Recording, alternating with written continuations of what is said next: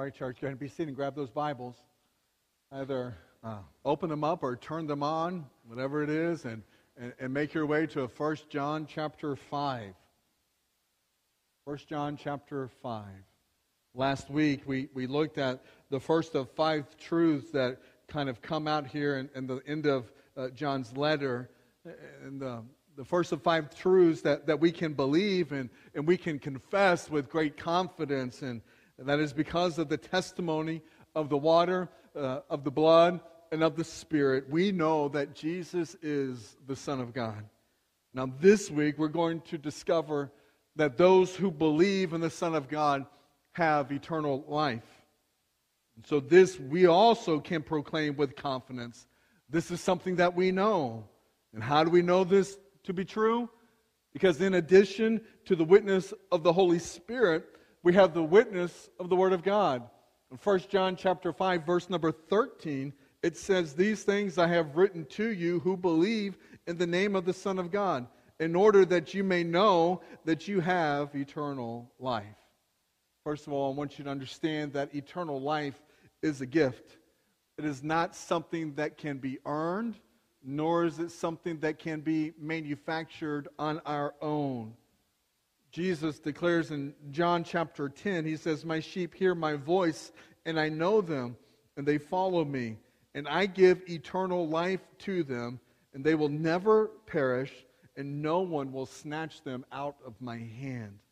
And Paul writes in Ephesians chapter 2, he says, "For by grace you have been saved through faith, and this is not of yourselves. It is the gift of God." What is the gift of God? Well, it is by grace that God gives us with the faith that we need in order to receive salvation. And then Ephesians 2, verse number 9 says, "It's not a result of works, so that no one may boast." I mean, you know that this gift is something to be received. The gift is a person. What's to be received or who's to be received? That person is Jesus Christ. We receive eternal life not only from Christ, we receive eternal life in Christ. This gift is received by faith. God has gone on record in His Word as to offering eternal life to those who believe in His Son. That's why He says in 1 John chapter 5, beginning of verse number 11, He says, "And the testimony is this, that God has given us eternal life, and this life is in His Son."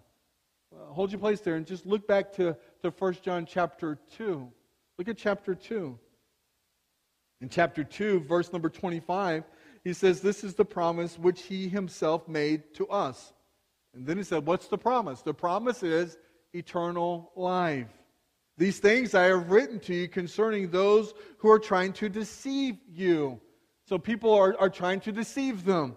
And they're trying to deceive them in the understanding on how it is that someone receives eternal life. In light of chapter 2, in comparison to chapter 5, I firmly believe that John's statement about God's testimony is directed against the claims of false teachers that were out there trying to convince people that eternal life can be found in other ways other than through Jesus Christ. But God has directly affirmed that Jesus Christ is the only way to receive eternal life. To deny this is to call God a liar. So therefore, the question of whether we accept God's testimony or not is not just an academic question and answer. No, our answer to God's testimony will determine whether or not we ourselves will participate in eternal life. The fact that Jesus is the Son of God has already been established through verses 6 through 9. Here we see that believers have eternal life in relationship to and in union with Jesus Christ, who He Himself has declared that He is life. John chapter 1, verse number 4 says, "In Him was life, and the life was the light of men." So not only that, I want you to understand that we have eternal life not just from Jesus or in Jesus, but we have eternal life because of Jesus. In 2 Timothy chapter 1, he says, beginning in verse number 8, says, "Therefore, do not be ashamed of the testimony of our Lord or of me, his prisoner, but join with me in suffering for the gospel according to the power of God, who has saved us and called us with a holy calling, not according to our works, but according to his own purpose and grace, which was granted us in Christ Jesus from all eternity." 2 Timothy 1, verse 10 says, "But now has been revealed by the appearing of our Savior Christ Jesus, who abolished death and brought life and immortality to light through the gospel." And God's testimony concerning his Son results in eternal life. This reveals that eternal life is only obtainable through faith in Jesus Christ. God's testimony is that his Son is the only means by which someone can receive that gift.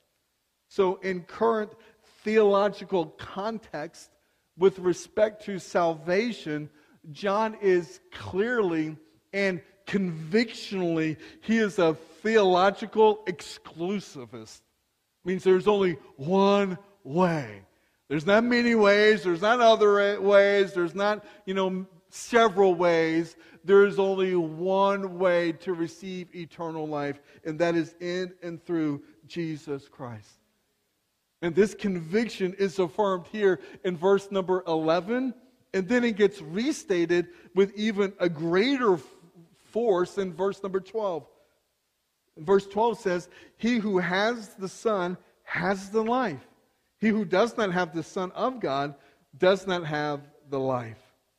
So here, John states the relationship between having the Son and having life, which means to possess the Son is to possess life in all of its fullness. So ultimately, what matters for each and every person is what does that person do with Jesus Christ. See, eternal life is not something to be received sometime in the future. No, eternal life is a present tense possession. Look back to the text, verse 12. It does not say, "He who has the Son will have the life." No, it says, "He who has the Son has the life," is currently in possession of life. So eternal life is a here and now possession rather than a there and then promise. So those that believe now have everlasting life, which is the promise that God gives us throughout Scripture. John chapter 3, verse number 36 says, "He who believes in the Son has eternal life." Again, present tense possession. You have eternal life. "But he who does not obey the Son will not see life, but the wrath of God abides on him." So those that believe have everlasting life. Those that do not believe, they don't have life. No, what they have is God's wrath abiding on them.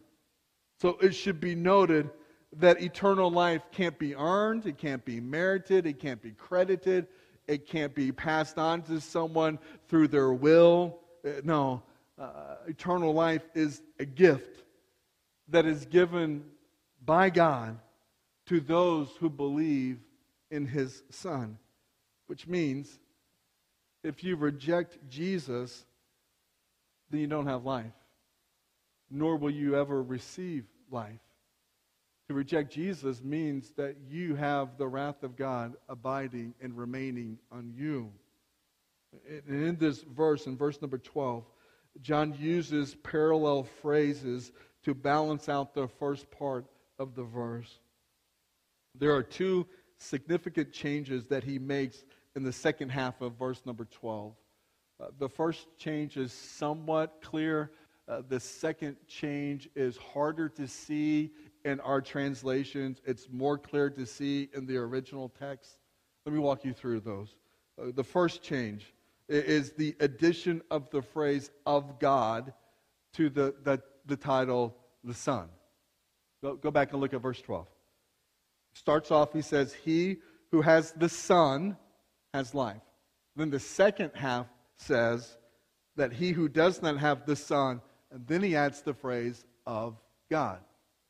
And so John is reminding his readers that the Father and the Son are inseparable. It's impossible to have God as one's Father without also acknowledging Jesus as his Son.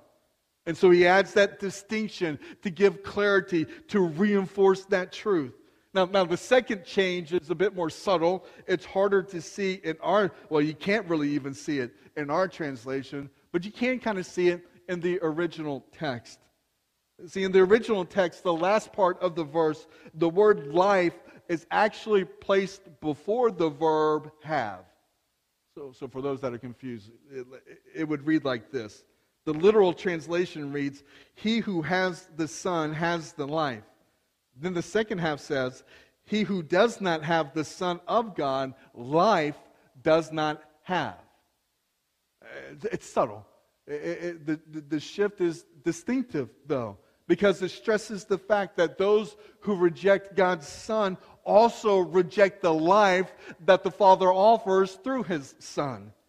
And so, therefore, to reject his Son means that you are without eternal life, that you are spiritually dead and disconnected from the Father. Paul writes about this.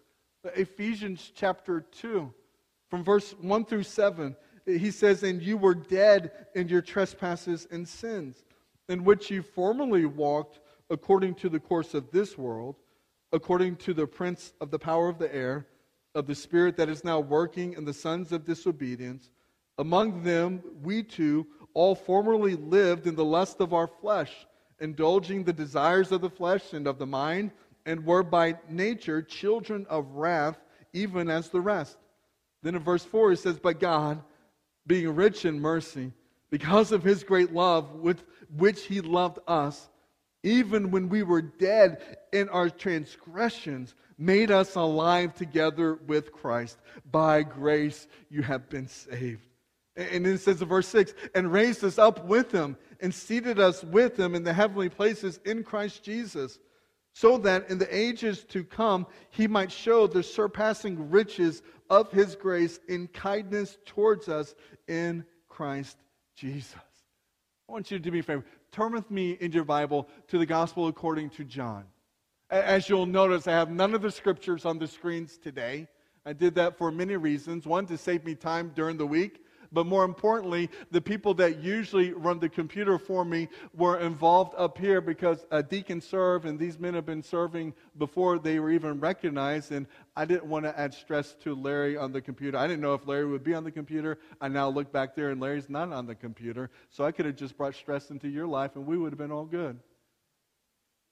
Shame on me. But I want to show you some scriptures in the Gospel according to John. I'm going to walk through them in order here, so it should be easy for you to follow along. We'll start off in John chapter 3. Because John's gospel contains many of Jesus' words that testify to the fact that eternal life is found by only believing in him. And so in John chapter 3, beginning of verse number 11, he says, "Truly, truly, I say to you, we speak of what we know and testify of what we have seen, and you do not accept our testimony. If I told you earthly things and you do not believe, how will you believe if I tell you heavenly things? No one has ascended into heaven but he who descended from heaven, the Son of Man.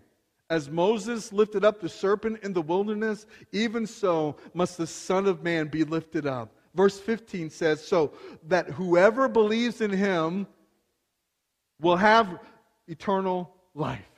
Verse 16 says, "For God so loved the world that he gave his only begotten Son, that whoever believes in him shall not perish, but have eternal life." Again, have, not will have.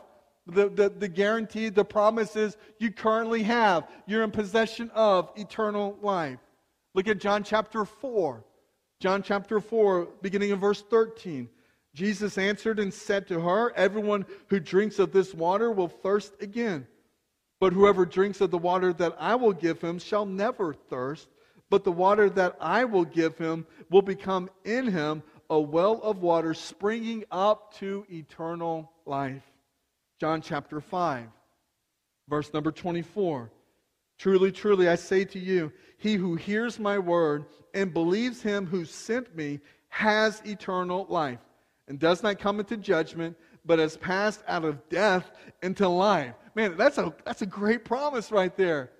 Believing in God, trusting in Jesus, that you currently possess eternal life. You're no longer under the judgment and condemnation of God, but you have stepped over from death unto life. But there's more. John chapter 6, verse number 40. "For this is the will of my Father, that everyone who beholds the Son and believes in him will have eternal life, and I myself will raise him up on the last day." But there's a lot in John chapter 6. Look down at verse number 47. "Truly, truly, I say to you, he who believes has eternal life." Verse number 53. "So Jesus said to them, 'Truly, truly, I say to you, unless you eat the flesh of the Son of Man and drink his blood, you have no life in yourself. He who eats my flesh and drinks my blood has eternal life, and I will raise him up on the last day.'" A couple more. Look at John chapter 11. John chapter 11, beginning of verse number 25. Jesus said to her, "I am the resurrection and the life. He who believes in me will live even if he dies." Man, he who believes in me will live even if he dies. "And everyone who lives and believes in me will never die." Do you believe this? That's Scripture, man. That's a glorious truth right there. I mean, when you believe in Jesus, you have no fear of death. All you're doing is transitioning from this physical earth into the presence of God. Those that believe have been gifted eternal life. So for us that believe in Jesus, we have no need to fear dying because we understand what's to come. And what's to come is so much better than what we have right here. It saddens me when I hear believers that say, "I'm just not ready to go." Are you kidding me? I'm ready. I know God's sovereign over all things. He's sovereign over me and my life. He's sovereign over my family and their life. If the Lord shall call me home, God has a perfect plan and purpose for them, that God is better to take care of them than I can take care of them myself. I have no fear in dying, because I understand what awaits those that believe in Him. He says, "Everyone who lives and believes in me will never die." Do you believe this? Another beautiful reference to John chapter 14. I'll skip it now. I'll come back to it in a minute. Go to John chapter 20.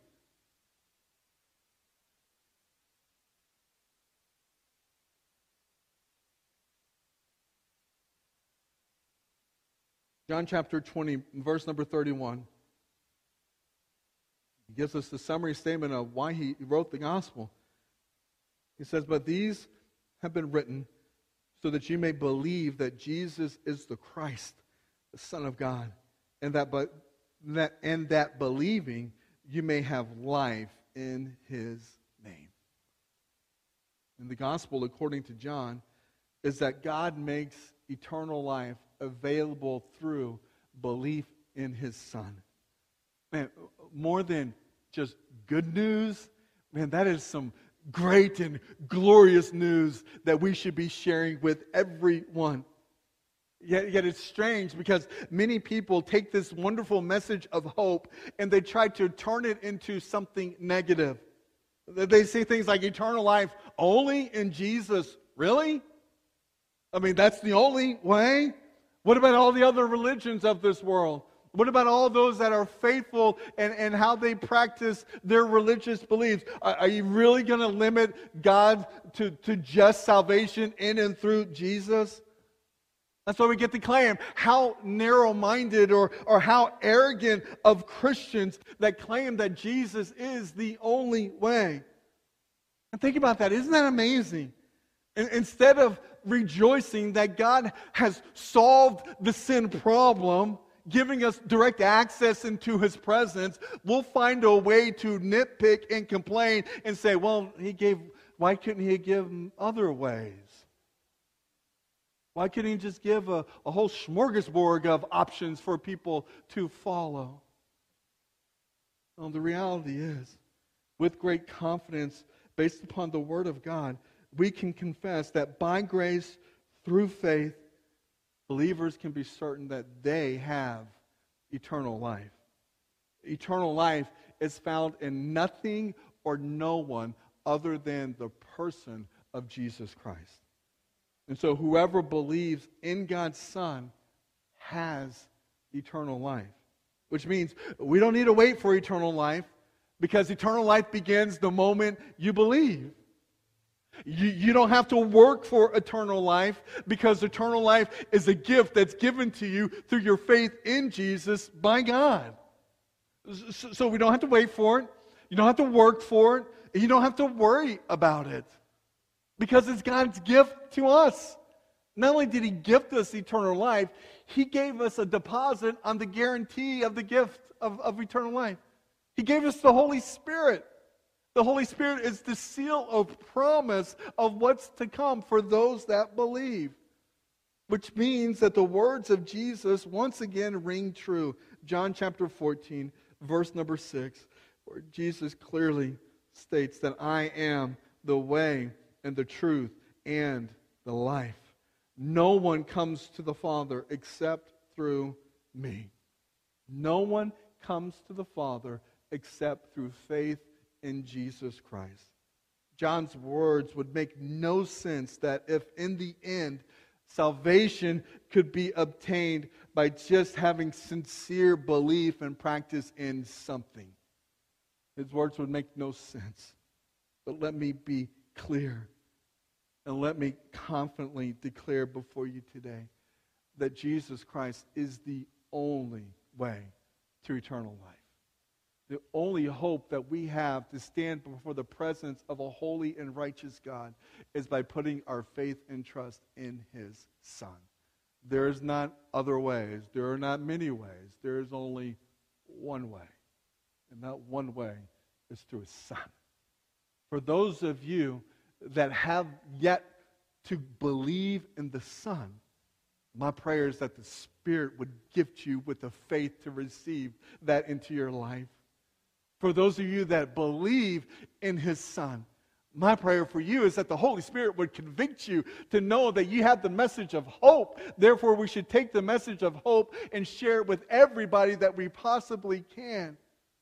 Our community is in desperate need of what they can find in and through Jesus Christ. We have problems in this world. We have problems in our land. We have problems in our own community. The hope to those problems is found in and through Jesus Christ. Do you believe? Do you trust Him? Do you have eternal life? I mean, this truth should reinforce the importance and the urgency for missions and evangelism. I mean, those should be the driving forces of who we are and what we do. That we would be eager to be creative in finding ways in which we can share the gospel with the people of our community. Sometimes I'm afraid that we've just gotten too casual in our approach to faith. Sometimes I think we got too comfortable thinking, well, I'm in, so I'm good, so now I can just kind of rest and let other people serve. The beautiful reality is that God has brought us all together for a unique plan and purpose. And that if you're a child of God, then you have the Spirit of God dwelling within you. And if you have the Spirit of God dwelling within you, that He has given you a spiritual gift that is to be used for His glory and for His honor. The church should be collectively working together within our spiritual giftedness so that His name can be glorified and be made known throughout our community. you ever think about our community? What it looks like? Who we are? I think I was painted a different picture of our community before I got here. And I don't mean this, I'm not complaining. I'm just, the picture that I was painted was that our community is a retirement community. It's a leisure community where people go to retire and to relax. That is only one element that makes up this community. And I've discovered that if you'll do, there's research that's conducted, if you take a 5-mile radius of our actual building location, we have 10,000 people that live within a 5-mile radius of this church. 10,000 people. 27% of those individuals have absolutely no faith involvement. 27% of the 10,000. No faith involvement. When you look at the largest lifestyle group that makes up this 5-mile radius of our church, it is not the retiring group. The largest lifestyle group in the 5-mile radius of our place is the middle American family. It's young families. That's what makes up the largest demographic of our area. And think about that. Because I think sometimes we have this other idea that we don't have a lot of young families in this area. Man, they're all over the place. And so the question becomes, what are we doing to try to understand that, to recognize that, to develop plans, to address that, and how do we take the gospel and introduce it to these large middle American families that are all around us? I mean, surely there has to be something more than just a wait for them to show up and then we'll be nice to them when they arrive. Surely there's more to church than that, right? How is somebody ever going to wake up in the morning on a Sunday and go to church and go to First Baptist Kingsland to hear the Word of God taught and the Word of God preached if they never even know that we are here and that we exist? How are they ever going to know that we're here and that we exist and that we love them if we're not out there knocking on doors, sharing the gospel with them, tell them who we are, and tell them what we're about? We kind of just sit around and wait for divine inspiration to fall upon spiritually dead people to show up at a place that they have no idea of what really happens or how things happen. Surely there's got to be more that we can be doing. I think there is more. I think there's a lot more. But when doing more, it always comes down to, do we have the volunteers to pull it off? We have the people to pull it off. Look around. This is a great turnout, especially during the times of wearing masks and social distancing. I mean, look at who's here among us. And as you're here today, what gift has God given to you, and how are you exercising that gift to share the gospel with other people? I want you to be encouraged. Yes, we have a retirement community, and that's a beautiful community that we actually, honestly, we need to be developing more specific ministry to meet those needs as well. And so the two largest groups that we have is the retiring community and the middle American families. And so we need systems and ministries in place that help to address both of those needs. But we're trying to do that. It's going to require help. A couple of weeks ago, my wife came up and shared a ministry opportunity that we're giving consideration to. It's something that's not new to this church. It's something that was alive and active in this church for many years. And so we're giving consideration to introducing Upward Basketball back to this body. I can remember when I got here saying, well, tell me about Upward Basketball. And it was like, oh no, we're not doing that anymore. I was like, why not?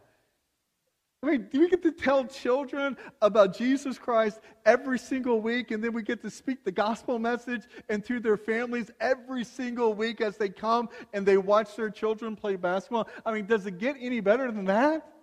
Man, give them a ball, cheer them on, and share Jesus. It's a pretty simple process, highly effective. And it's a great opportunity for us to engage and to reach the middle American families that we are surrounded with For those of you who are unfamiliar with Upward Basketball, take a minute and check this out.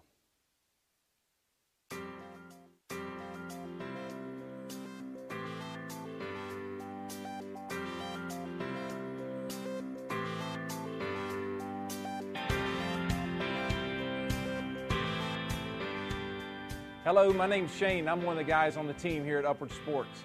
We have a desire to be a faithful ministry partner to churches just like yours because we know the impact that sports can have on your community. Today, I just want to share with you 3 stories. The pastors and leaders in these stories have used sports as intentional ministry outreach.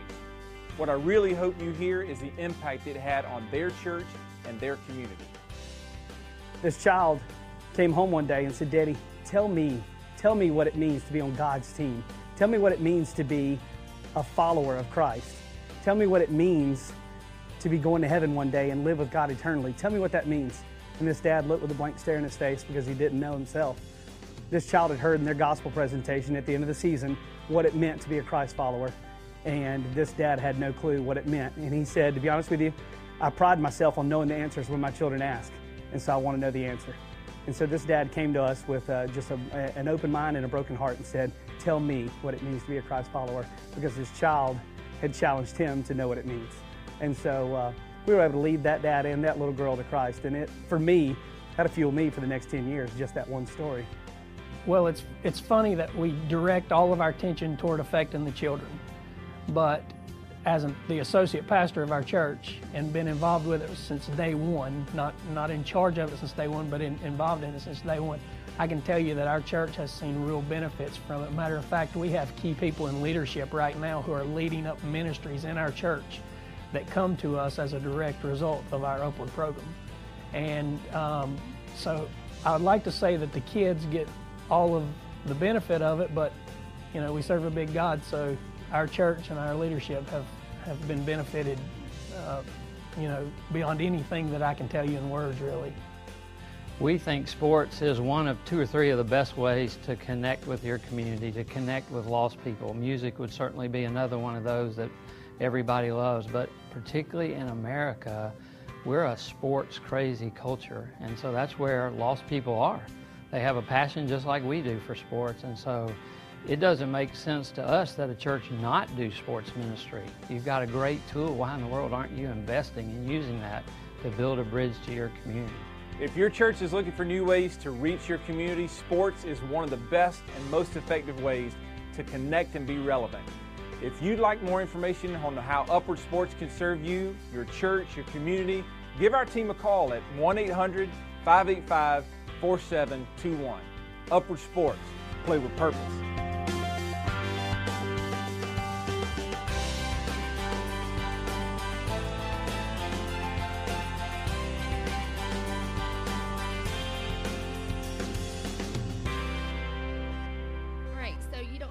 The 1-800 number.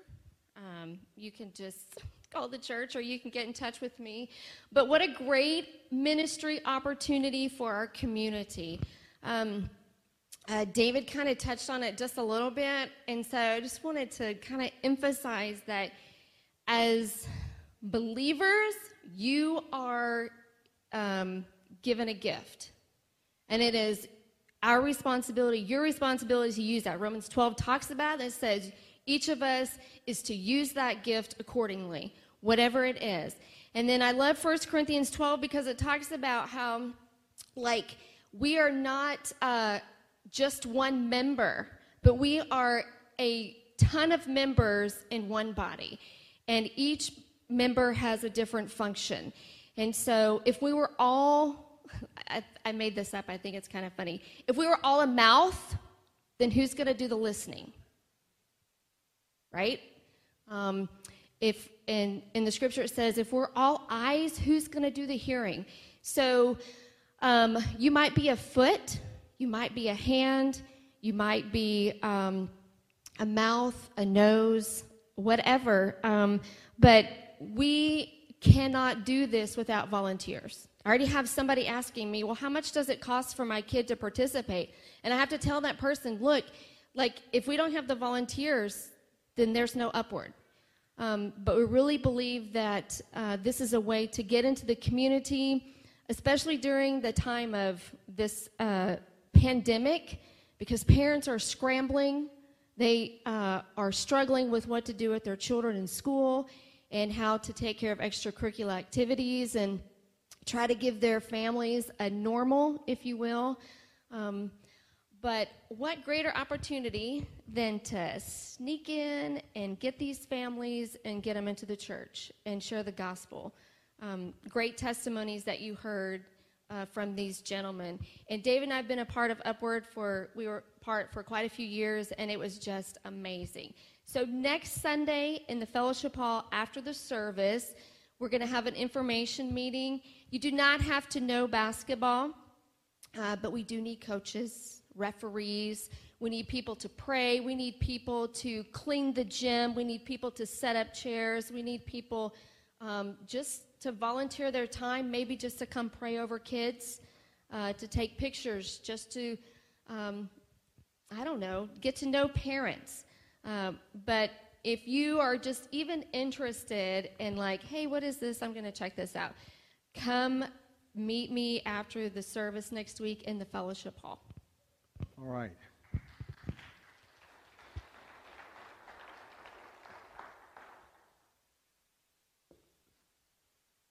I will be there. I have to be there. But I want to be there is the bigger difference between the two. I love what this, the potential that this has to do with sharing the gospel in our community. And so I want you to just give prayerful consideration this week, just to come and just to listen. No obligations, just to hear more details about what it would take and what it actually looks like. And we'll walk you through all of that next week. Also, I want to challenge you with the thought of this week. Can you identify one person in your life? One person that you know is in desperate need of receiving the grace of God. As you identify that person, will you pray for that individual? And will you find a way to talk to that person about the hope that's found in and through Jesus Christ? I mean, ideally, we need to be sharing his message of hope with people every day, at every opportunity. I'm just asking you to pray about one for this week. Find the one. Share the gospel with them. Pray for them. And keep on encouraging them. And may we together as a church have a great heart for our community. And may we be committed to do whatever it takes to share the gospel with each and every person. So that by grace, God can extend them the faith that they need to receive the salvation that he offers through his Son, Jesus Christ. So with great confidence, we can declare that Jesus is the Son of God. In great confidence, we can declare that as believers, we have eternal life. And next week, with great confidence, we can know that God answers prayers. So that's where we're going to go next week. You can look at the next two verses in 1 John chapter 5 to read over them, to pray about it, to study them, and then we'll come together next week and we'll unpack them. Were there any announcements that I needed to do before we were done? Joel, why don't you come on up here? You have an announcement for us all here. Use this one. So another area where you can help this week is Thursday we're doing a backyard Bible club right outside here. And so from 9 a.m. till 11 a.m., if anybody wants to come and kind of help, just be around, be praying for and meeting families that show up with their children. It's an opportunity to introduce, of course, we're going to be proclaiming the gospel and for anyone that's listening. And so you can hang out afterwards and have a conversation with those families, meet them, and invite them to join us on Sunday mornings here and become part of our family. So Thursday morning, July 30th, 9 till 11 a.m. Thursday is going to be a fun day. Hey, I want to invite you to stand with me. Before we're dismissed, on behalf of my family, so on behalf of myself, KC, Logan, Tyler, Rose, Kanan, who happens to be Wade today.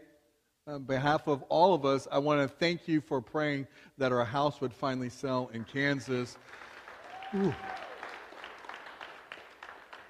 Now it's sold and now we're homeless. So, no, I'm just kidding. We're not. But we're very thankful and very relieved to have that part done.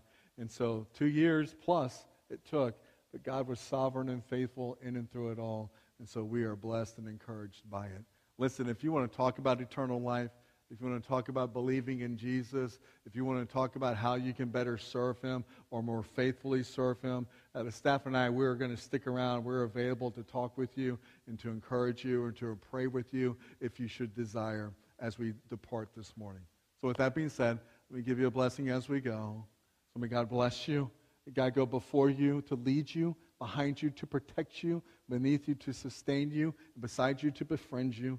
Do not be afraid. God the Father, God the Son, and God the Holy Spirit will always be with you. So don't be afraid.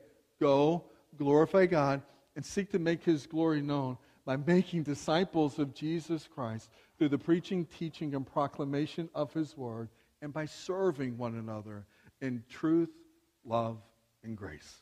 Amen. See you next time, church.